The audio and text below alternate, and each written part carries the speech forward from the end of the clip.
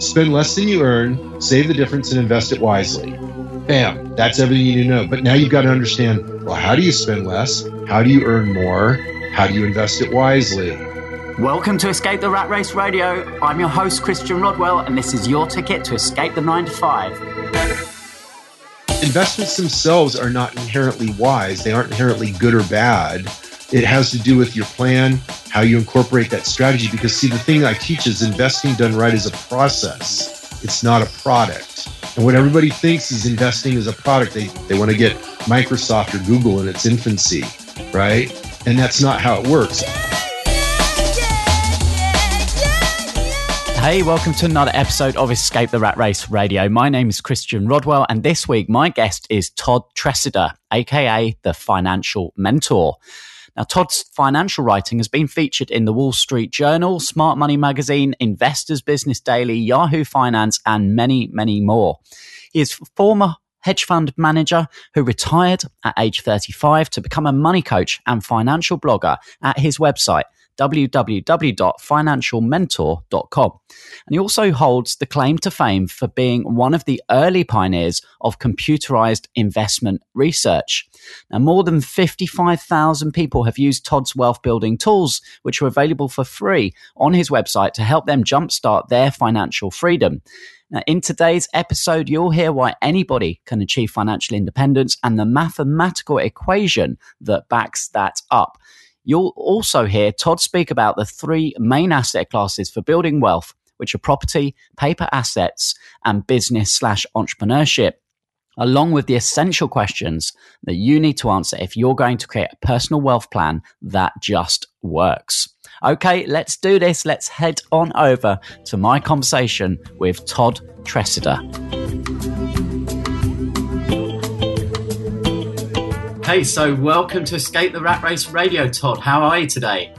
I'm doing good. Thanks for having me. Hey, it's so good to speak to you, Todd. And where in the world are you right now? Reno, Nevada. Nice. I know you love the great outdoors, yeah? Yeah. Total fan of the great outdoors. That's what I do with my free time. So, Todd, we are on Escape the Rat Race Radio today. Many of our listeners, they are kind of juggling a full-time job with trying to build their business, trying to build their wealth, and time is of the essence. Everyone is short of time. We know that, we hear that a lot. And would you mind sharing, Todd, was there ever a time when you were in the rat race yourself, would you say? Oh, absolutely. And, to some extent, I remain in the rat race to this day, to the extent that, there's all these opportunities, all these really amazing things that I want to do and get involved in. And so it's not like I'm just sitting around laying on a hammock eating bonbons, there's a lot to do in life. And so I think the rat race, as you're terming it, though, is where you're stuck inside a job and you're like the hamster on the wheel, just spinning the wheel. And so, I was in that. I came out of college. I was not born with a silver spoon in my mouth. And so I had to work like everybody else. But I just had this kind of crazy thought. I said, well, supposing I just engineered my life to result in financial freedom, like what would that look like? And so I just decided, so I started studying people who built wealth and just trying to figure it all out. Like, how would you design your life to result in financial independence? And so it worked. I was financially independent 12 years later. Yeah. So a man with a plan. And is it possible to build wealth without a plan? Well, I don't think so. You're basically giving me a layup to pitch my course, which is expectancy wealth planning. And the reason it's the first course I ever created was because I couldn't start coaching a client. So it was an outgrowth of my coaching, right? Because I didn't start with courses. I coached people one-on-one for 20 years. And in the process of coaching people, what I realized is you literally can't coach a person to financial independence unless you have a plan. The reason for that is the plan sets the backdrop. It's the context from which all decisions you make are made. And if you don't have a plan, then your decisions are haphazard. They're not cohesive. And so what ends up happening is you end up approaching financial independence without a plan. You end up approaching it not strategically, not efficiently. There's tremendous amount of waste of resources, both time and money. And so the plan is critical. You have to start with a plan. I agree with you fully on that. It's funny you brought that up. Yeah. And simply just too many distractions in the world right now, aren't there, not to have that plan and keep you focused? Well, that's the thing. See, what happens was people would contact me and they'd say, hey, Todd, should I invest in XYZ? Or is it more important I start a business than do this investment? Should I quit my job and do this instead? And there was all these questions. And I was always like, well, what's your plan? Because your plan determines how you're going to approach this, because your plan is where you integrate. Here's the thing about proper wealth planning when you do it right. You have to there's 3 asset classes that you build wealth with, right? You've got real estate, paper assets that your broker and financial advisor could sell you.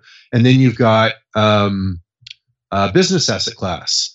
So only one of them is normally included in a financial plan, right? The traditional financial plan. But a wealth plan done right includes all 3 asset classes. Now, here's the rub. Each of these 3 asset classes has unique characteristics.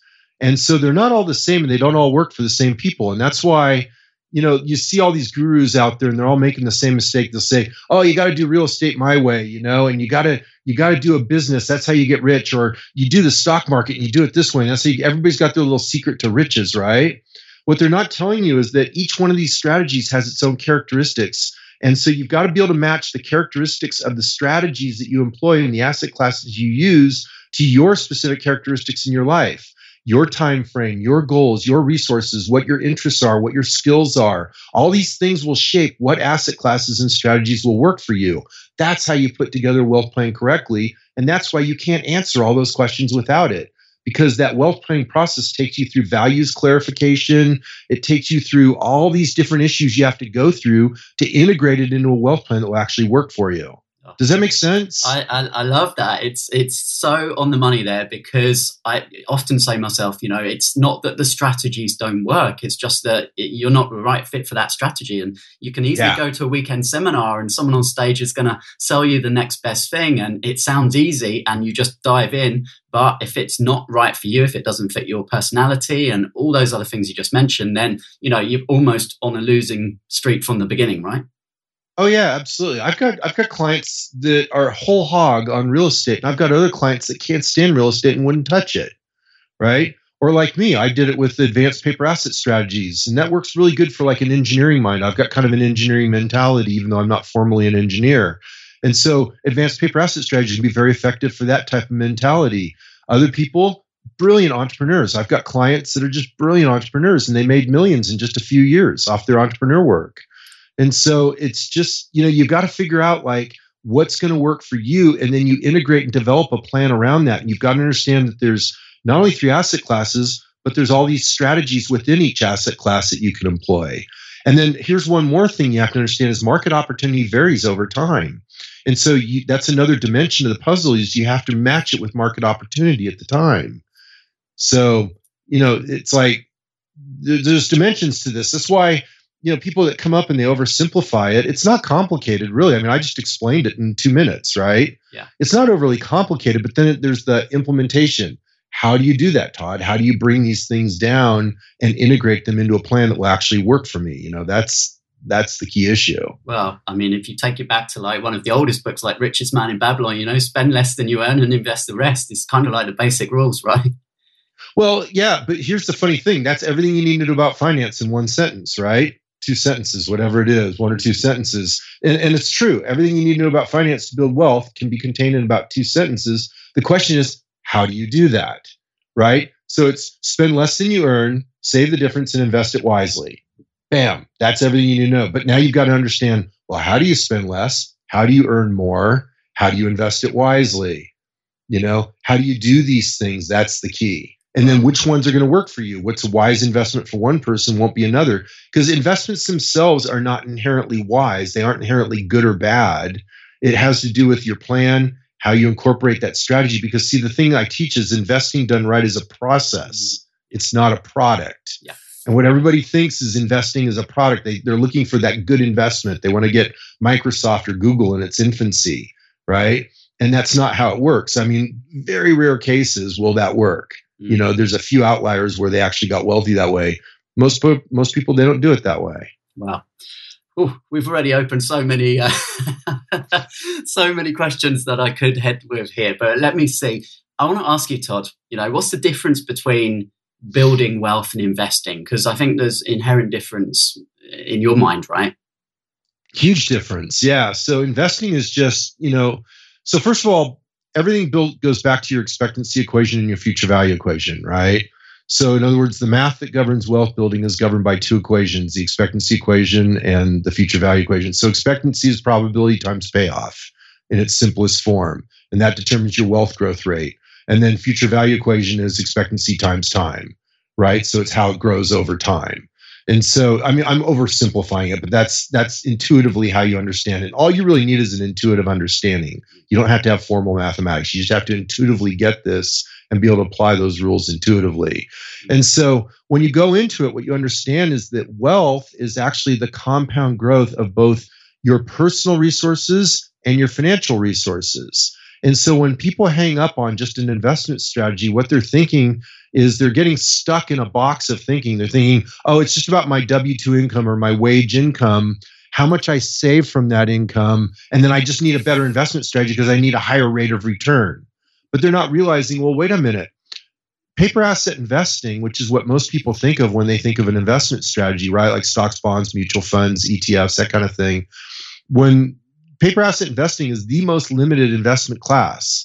So there's strict mathematical limits to the growth of a paper asset portfolio. And I go into that in the course. It's probably beyond the scope of this interview, but just trust me on it.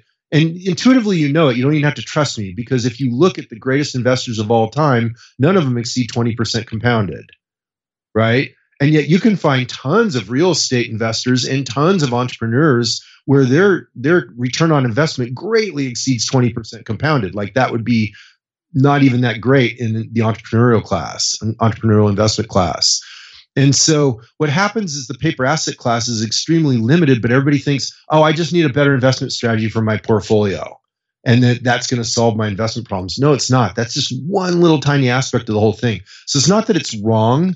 It's just not the whole truth. And what happens is when you start looking at it that way, it limits your understanding of the different things you can do to improve your total return, to improve your wealth, to increase your security, diversification value. There's so many things that you can dig into once you expand your understanding of it. So Todd, if I may, just try and strip this down and keep it a real basic term. For someone listening right now, and they just haven't dived into this world, but they are committed. They are committed to investing the time, the next 10 years. And I know that obviously you've written books around retiring within 10 years. And they say, okay, I'm prepared to commit to whatever it takes over the next 10 years to do this. Where do you start with someone? If you're coaching a client at the beginning, what are some of the early questions that you would ask them? Well, as I said before, I would go straight into designing their wealth plan, right? So that would be the starting point. So first of all, I'd assess their situation today, because their situation today and their goal and their time frame implies what's possible and what isn't, right? So for example, if I have a anesthesiologist who makes $500,000 a year and only has accumulated $200,000 or $300,000 in savings, I've got a clarity in what the situation is, right? He doesn't need any help with earnings capacity. There's no way he's going to have higher earnings capacity than in his current career, right? So there's no need to bring in entrepreneurship. Instead, what he needs to do is figure out how to channel more of his income earned into his asset category and how to compound the asset category more effectively. And so just those couple numbers of how much he makes, how long he's been at the career, and what his savings are will pretty much determine his plan. And I can go straight into that with him, right? Or you take somebody like, let's say you got a school teacher and they're making 40 or 50,000 a year and they have summers off and they're really good with hand tools and love working on stuff. Well, they're never going to really build wealth on a teacher's salary, right? Because they're already at kind of a minimalist living standard off the teacher's salary. And so it's pretty hard to save your way to wealth or to accelerate your wealth plan. So they're going to have to look at both real estate and the entrepreneurship class in order to do something. They have to break out the math of compound returns that are limited in the paper asset category. So if you notice, what I'm doing in each of these examples is I'm stepping right into what I open the conversation with, which is matching the characteristics of the person's life, their goals, their skills, their resources, and I'm matching them up to the strategies that are viable given their goals. Does that make sense? Yeah, it certainly does. Yeah. And again, keeping on that topic of kind of knowing yourself, we use a tool called Wealth Dynamics. It's one of the many psychometric tools out there, but it's really great and points people in the direction of their natural path towards wealth. Do you have any tips for people who really just don't know where to begin and, need that little bit of direction, almost like pointing the compass for them? For me, what it is a narrowing process. Okay. You take the whole sphere of what's possible, which is almost unmanageable. It's so large, right? And that's why they can be confused and everything. There's just so many possibilities, so many angles you can go. But there's only a few that's going to work for any one person or is going to make good business sense for any one person in their situation. So you just start narrowing down until you can get to something. And then they design a plan around it. And if it gets them excited and it moves them into action, then great, you're on track. Yeah. If they find it stifling, if they're running into trouble, then you're off track and you have to revisit the plan because it should be very motivating and exciting. Yeah, right. I guess that, rewording my question there for you, Todd. If someone's working with you, they have the added benefit of being able to leverage your knowledge. If they're kind of approaching this by themselves and they're overwhelmed by the number of choices, the process for kind of just saying no, that's definitely not for me.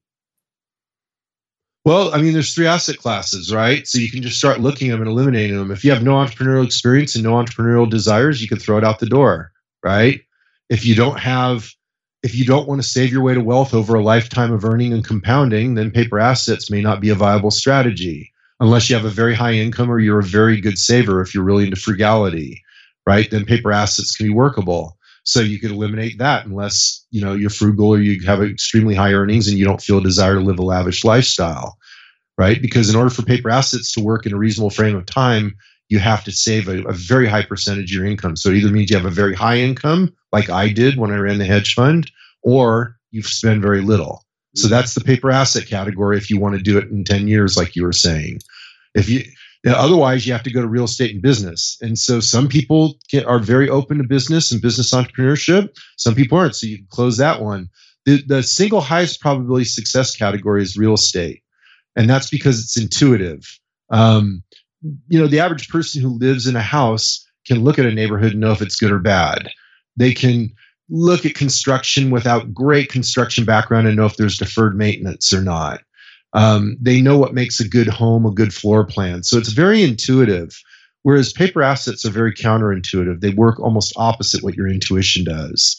So again, you kind of have to look at what you can bring to the equation and then start eliminating based on what your predispositions are. Is that helpful? Does that narrow it down some? It does indeed. And it brings me on to this word leverage. So I'd like to understand from you, Todd, what is leverage in your definition, and what are the different types of leverage? What are different things that can be leveraged to help you build wealth? Yeah, so you're referencing my book, Leverage Equation, which was an outgrowth of, it's literally 2 lessons in my course that each contain, there's like 10 videos or something like that, 11 videos in there around leverage. And so I got to back up a second to explain this, okay?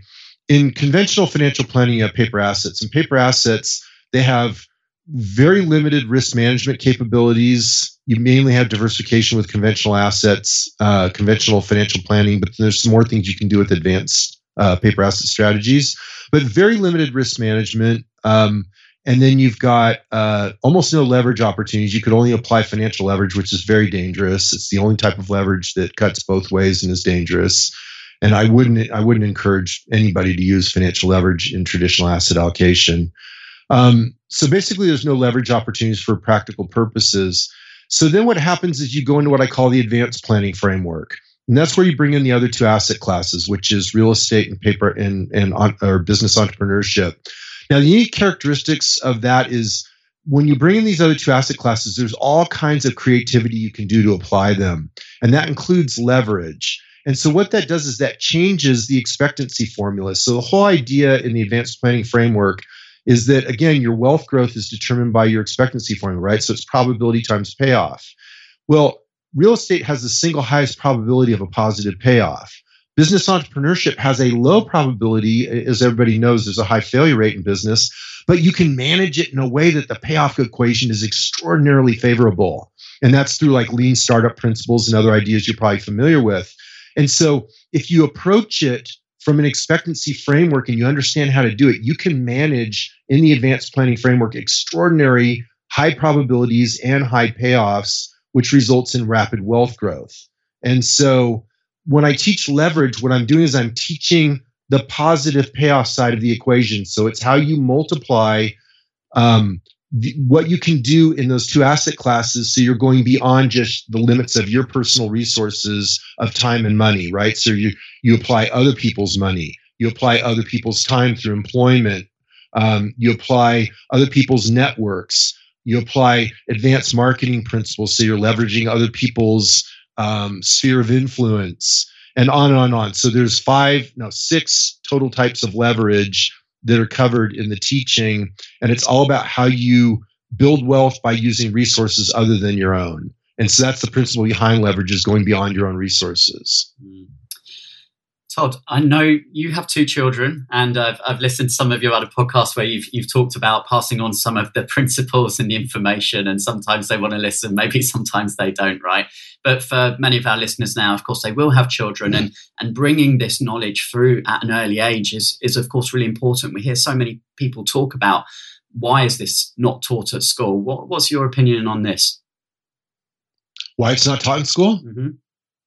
School's not designed to make people rich. School's not designed to serve that function. I mean, school's designed to create a functional, educated class of kids. I don't know the reason why it's not taught. I mean, I have my thoughts on it, but I don't think they're all that relevant or important. I think the more important thing is, how do you pass on this education to your kids? And the only thing I've ever seen that works is to walk the talk. Your kids learn from what you do. And they learn far more from what you do than what you say. And they will pick up on any contradiction between what you say and what you do very quickly. As an example, my use of the phone. I may not like what they do with the phone, but then I tend to overuse it myself. And so they will call me out on it regularly. But in terms of walking the talk with finances, I guess I've done pretty decent with it because the kids do it. And so I've seen them, like, in how they purchase clothes, how they build their wardrobe, how they shop for an airline ticket, how they do things. They're pretty savvy about it. And even like now, we had 4 drivers in the household with 2 cars over the summer, because my daughter came back from college and my other daughter's a teenager. And we managed with 2 cars and nobody was complaining. It's like we just worked it out. And with 4 drivers in the household, that's kind of crazy, but then everybody managed, and occasionally we used Uber, and I rode my bike a bunch. I walked some places. Friends would pick us up. We just made it work, because I didn't want to pick up cars for the summer. It's just a wasteful thing to do. And they understood that.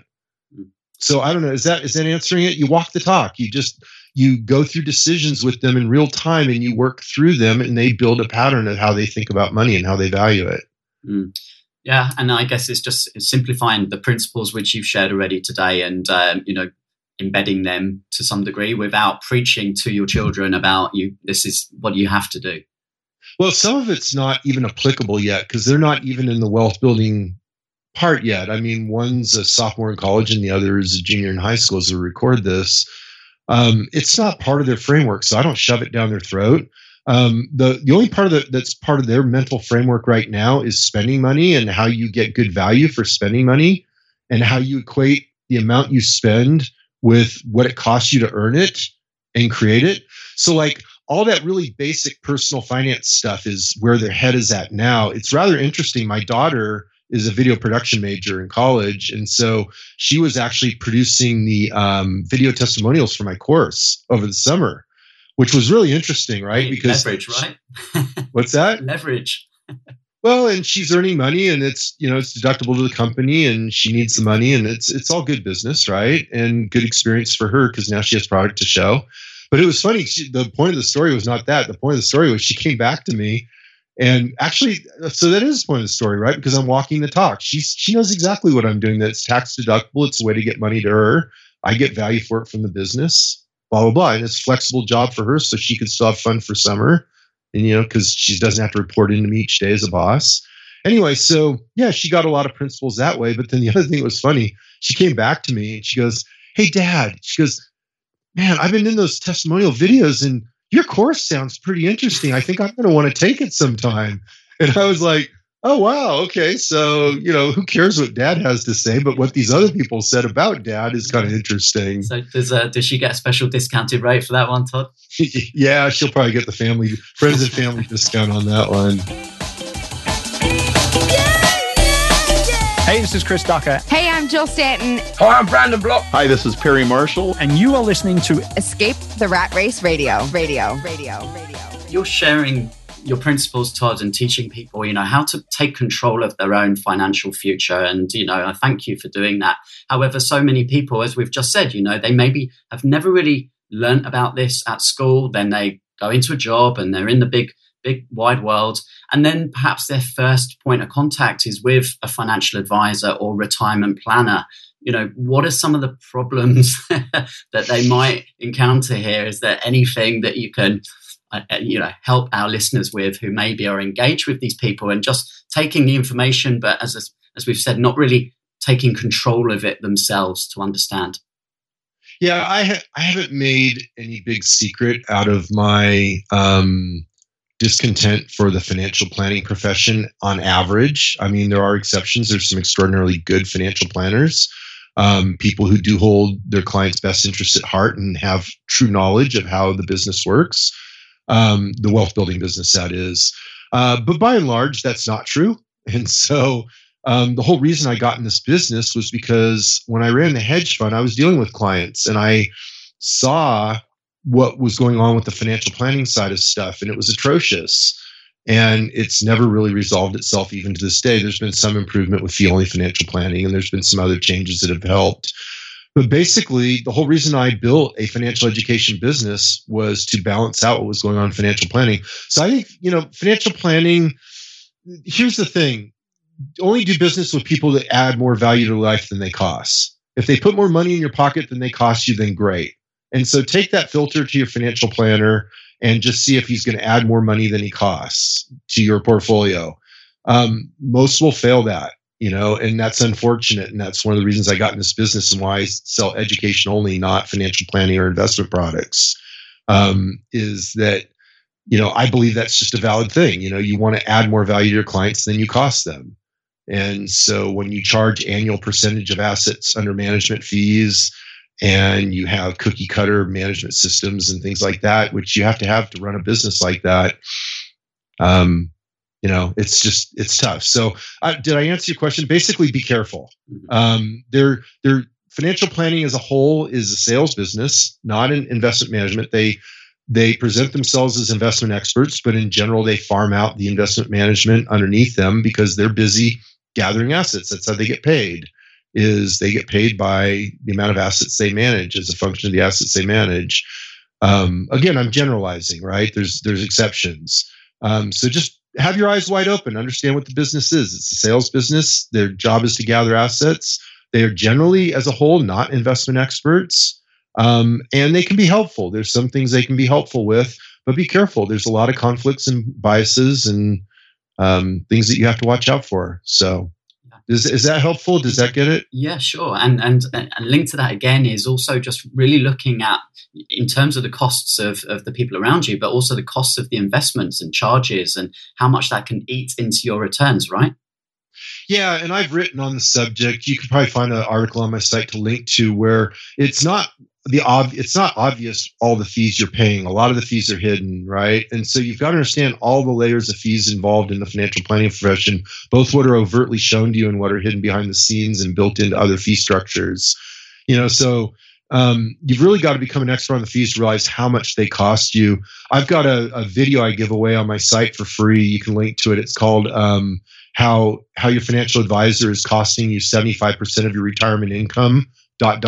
or more. In other words, it's actually conservative that they're costing you 75% of your income.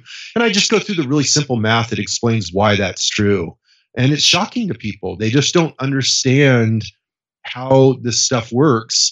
And so when somebody says, your financial advisor is costing you 75% of your retirement income, they're like, oh, that can't be possible, right? I mean, how could that work? And you go through the math and it's obvious. It's simple. And so that's all explained in a free video on the site. Again, you just got to understand this stuff and learn and educate yourself. Yeah. Well, all of these resources that you're referring to, Todd, definitely making sure that these are all going to be available in the show notes for today. So anyone listening now, just check those out, click the links. And of course, I'm sure you'll share some more information at the end, Todd, of how people can get connected to you. But I want to talk about the word debt. So someone who wants to build wealth, but maybe they feel like they've got this ball and chain around their ankle of debt.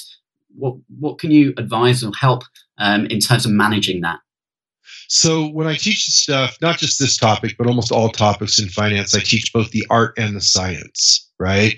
So the scientific answer to your question would be you either pay off your debt or build wealth depending on what's going to give you the highest after-tax return, right? So that's what you focus on is the highest after-tax return. That's the science. Not terribly useful. One, because you don't actually have a crystal ball in the future, so you don't actually know what the after-tax return on the investment side will be. But you do know the after-tax return on the payoff debt side because you know what your debt is costing you, right? So tough to weigh out that equation. But that's the science answer that gets you the highest wealth growth. Problem is it doesn't really work that way. We aren't robots. We aren't perfectly rational beings. We're emotional human beings. And so it varies person to person what the correct answer is. For some people, it really makes sense to pay off the debt because they just feel that debt like such a burden on their shoulders. They can't even think with it. It messes all their decisions. They have to have a clean slate to move forward and accept financial risk and do different things. So for that person, paying off the debt might make sense. For another person, they might not care the least about the debt, right? And so what they feel is they've got to they want to move forward. If they're not moving forward and they're not building assets and they're not playing the game offensively, and offensively I don't mean like offense like rude, I mean offensively like offense and defense, right? Paying down debt is defense, building wealth is offense. And so some people, they have to be moving on the offensive side of the game in order to be excited by it. And so for that person, you go straight to building wealth because that's what excites them. And you figure out how to build the payoff debt in behind it. And so for people that want more on that, I've got an entire article on the subject that goes through in detail, including all the tax ramifications and everything. It's like excruciating detail. It's called Pay Off Mortgage Early or Invest, and it's on the site. And so that one is just like, it goes through every little detail of the decision process. And it even explains how I've been on both sides at different points in my life. Like I had a house with a mortgage when I didn't have to. I had the assets. But my assets compound faster than the mortgage cost me, right? So I was playing the math equation on that one. Now I'm older. You can tell from the video. I'm an older guy now. And so I prefer to take a knee. So like this house we remodeled that I'm in right now, it's an old 1940s house downtown that we remodeled and fixed up. That one's paid off. We just paid it free and clear. And so I just don't want I don't want the financial leverage. I don't want the mortgage. And so it's an emotional decision. It's not a rational decision in that case. So I've been on both sides of the fence, and I disclose it and explain it and go through the whole detail. Is that helpful? Does that explain it? That's great. And I'm going to link to the article as well. So that'll be very useful for people. And thanks for referencing the fact that we are recording this on video as well, Todd, because I often forget. I know a lot of people are listening kind of through iTunes on the podcast, just through the headphones. But yeah, we've got the video going on today as well. So you can see Todd over in Nevada. I'm here in London. And, the beauty of technology connecting us up here. So it's amazing. On that note of technology. So here, I'll throw that. That's another good one, is just to be like amazed by things, right? Because it just makes the day more enjoyable. I mean, it's amazing that you're in London right now. Yeah. I'm in Reno. We're talking real time in a conversation. It's just, and it's a video and it's getting recorded and the cost is almost, it's phenomenal. Yeah. And then right. So that just, it makes the day more interesting, right? To just appreciate and be in gratitude over the insanity of that, how cool it is. Yeah. And then, we've got over, listeners in over 145 countries that are going to be checking this out over the next week or so. So it's pretty amazing the spread that this can achieve. Yeah. So Todd, another thing that I think a lot of our listeners will be interested in is actually how you've built this as an online business over recent years. And when you started out, did you have any idea that it was going to grow to the level it's at today and the reach that you're now achieving? No, I did not. I had no idea at all. It started out, it was just a kind of a weird question I had in my mind is, so when I quote unquote air quote, let's put air quotes around my head here. When I air quoted, retired at age 35, which obviously was a long time ago, it was over 2 decades ago. I was still fascinated by personal finance. I always have been. It's just, I'm a junkie for it, investing, personal finance, wealth building. And so I was still reading books on it and studying it, even though I was quote unquote retired. And so I was like, well, what am I going to do? And so I wondered if I could actually help ordinary people create extraordinary financial results. That was like the question that was in my head was I just unusual, or do the principles that I had learned and applied that I'd figured out back when I decided I wanted to engineer my way to wealth, right? And I did it in 12 years. And I was like, could those principles be applied? And it turned out about 3/4 of it could, and some of it couldn't. And I was missing a whole bunch of stuff. And I didn't know that until I started coaching people, right? And I started finding all the holes in my teachings, because the thing about coaching that's phenomenal is when you're on the phone each week with the same person over and over, your stuff either works or they fire you, right? They're not going to get on the phone and work with you if they're not producing results and pay the bills. It's just not going to happen. And so it's not like with a book where you're an author and you get up on a podium and you lecture and people applaud and you can walk away and your stuff can stink and nobody really says anything because it all sounds good. With coaching, it has to work. It has to be effective. And so I started working with it as just a boutique coaching practice. That's what's called financial mentor, right? I tried to get financial coach. It was already taken. And so it's financial mentor. And that's because, it was going to be just a boutique coaching practice. And then the coaching practice took off and I was oversold, and I kept raising the rates. And there was a waiting list and the whole thing. It was a good problem to have, but it got out of control. And then, so I shut it down. I literally just shut the coaching practice down because there's no way for me to leverage it. There's nobody else that has the same knowledge and understanding and background.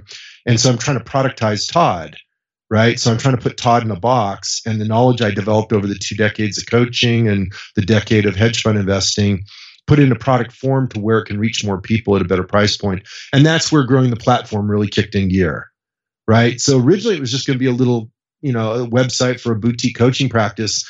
And then it just expanded from there as the vision for it expanded. Yeah. And obviously now creating intellectual property through your courses and books and those, generating streams of income, that's just the compound effect, isn't it? And the reach, it's incredible. So yeah, once again, thank you for all of the content that you share. It really is phenomenal.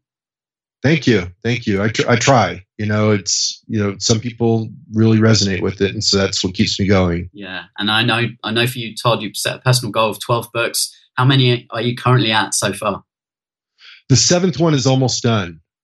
So it's at just about 50,000 words. It needs one more really tightening edit before I can take it to the most difficult part of the whole process, which is the content edit. Because that's when you send it to professional content editors and they come back and they tell you everything you did wrong. And it's like you're done with the book and emotionally the baby is born. And then the content editor comes back and says your baby is ugly and these are all the problems with it.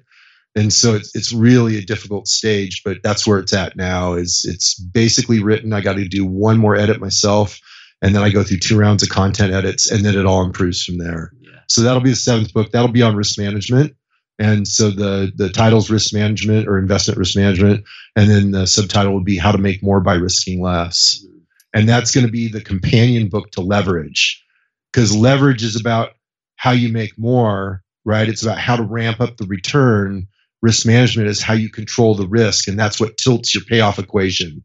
Those 2 books are like bookends, if you will, or flip sides of the same coin.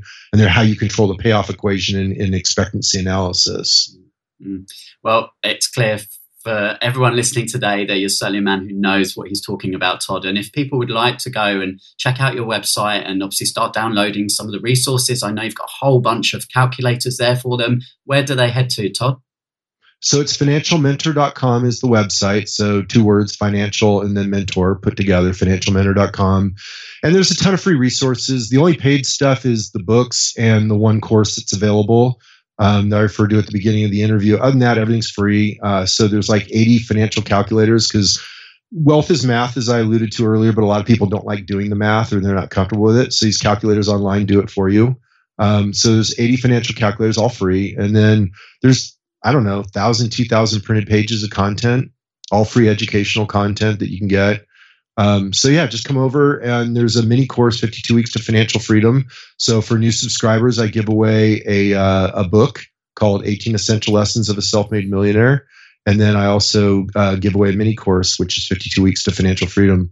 And no, you won't get rich in 52 weeks. It's just like it's a 52-week process to set the stage for it, to set the foundation for it. Yeah. And obviously, we're talking to people who are in different countries around the world. Do the principles, do the strategies, do they translate, across all continents? Yeah, I get that question a lot, actually. About 95% of it does for common law countries. The thing that doesn't translate is like, U.S. tax law, things like that. And even then, a lot of the U.S. tax law is similar. So, Canadians have an RRSP, we have an IRA. I'm not sure what the British have. So, it's 95, 99% translatable. The important stuff is the details might get missed. So, somebody just has to read it with their own twist. I've got people from all over the world in the course, and I've never heard one complaint of it being too US centric. I've tried to be conscious of that. The books are more US centric because that's where the bulk of the sales are. But even then, the principles are universal. Well, I can vouch for the articles, and as I say, the huge amount of wisdom and knowledge that you share, Todd, is incredible. So thank you again. Thank you for being a great guest. But I've got one last question before I let you go, Todd, which I always ask my guests, and that is for those people listening right now. They maybe are squashed up on the tube, or they're sat in the traffic jam on their way to or from work, and they really know that there's something bigger and better inside of them. They're really, really driven to achieve that financial and personal freedom. But there's something holding them back. There's just something stopping them. And most likely it's fear. What would you like to say to those people listening right now, Todd? So I think Nike said it well, just do it. And I know that sounds cheesy, like, oh, it's so cavalier. That's not going to get the guy off the couch. But here's the reality, okay? We're all going to die. Some of us sooner than others, right? I'm way older than you.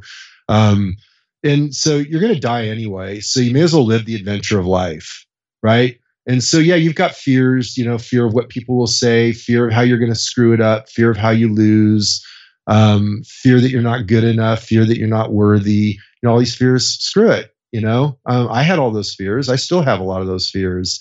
You just do it anyway. You just start doing it. And over time, you kind of learn that you're actually halfway decently competent. But it comes, I started out with here's a disclosure. The whole reason I built wealth in the first place was because of a lack of self-confidence. And, I was looking on it, hey, I'm going to be successful in society's terms, and that'll prove how good I am. I was trying to prove I was worthy. And of course, once I got there, then I realized I didn't prove anything at all. But that's, side note. So, when I say everybody has those fears, me included, I do. You just have to step into it and do it. And the whole reason I can do it is two things. One, it's the adventure of life. I don't want to go to my grave with regrets of, oh, if I'd only tried this, if I'd considered doing this, if I'd gotten off the couch that day when Todd said that crap rather than, continuing to sit there, right? If I'd taken action rather than not. I don't want to live with those regrets. And so I'll just go take the action because you're going to work anyway, right? Your life, you're going to spend life working either way. So you may as well work towards what you want to create. And then on top of that, the other thing that allows me to take action is risk management, right? Which is why I'm coming out with that other book. If you're doing careful risk management, then your wealth is just a function of sample size. Once you understand how to set your expectancy, positive expectancy, how to manage risk, you will get the end result if you play the game aggressively enough and long enough. You will get there. It's a function of sample size. It's just a mathematical truth. And so get going now and start your sample size now. Don't waste any more time. So hopefully that's helpful. That's good. Todd, I've really, really enjoyed speaking with you today. Thanks for being such a great guest on Escape the Rat Race Radio. And I look forward to connecting again with you real soon. Thanks for having me on the show. I appreciate it. Hi, it's Christian here, and I want to invite you to join the Escape the Rat Race membership site completely for free. There's no hidden upsells or monthly subscription fees. You can join with just a name and email address, and inside you'll get access to the following: a free copy of my book, Sack Your Boss, The Ultimate Guide to Escape Your 9-to-5, over 50 video interviews of me and my guests on Escape the Rat Race Radio, including people such as Seth Godin, Perry Marshall, Rob Moore, and Chris Ducker. and the full video recordings from over 30 of my Escape the Rat Race London meetup events with world-famous speakers covering a whole host of ideas to help you begin your own escape plan. Plus, I'm also going to give you a 25% discount on my brand new 5-Step Freedom Formula online course, where I teach you step by step the process you need to follow if you're serious about breaking free of your 9-to-5 and starting a business which can give you the freedom to focus on the things in your life which are more important to you. This is a collection of the very best content from Escape the Rat Race that I could possibly pull together, and it's all yours absolutely for free. Just visit www.etrr.online/free membership and start working on your escape plan right now.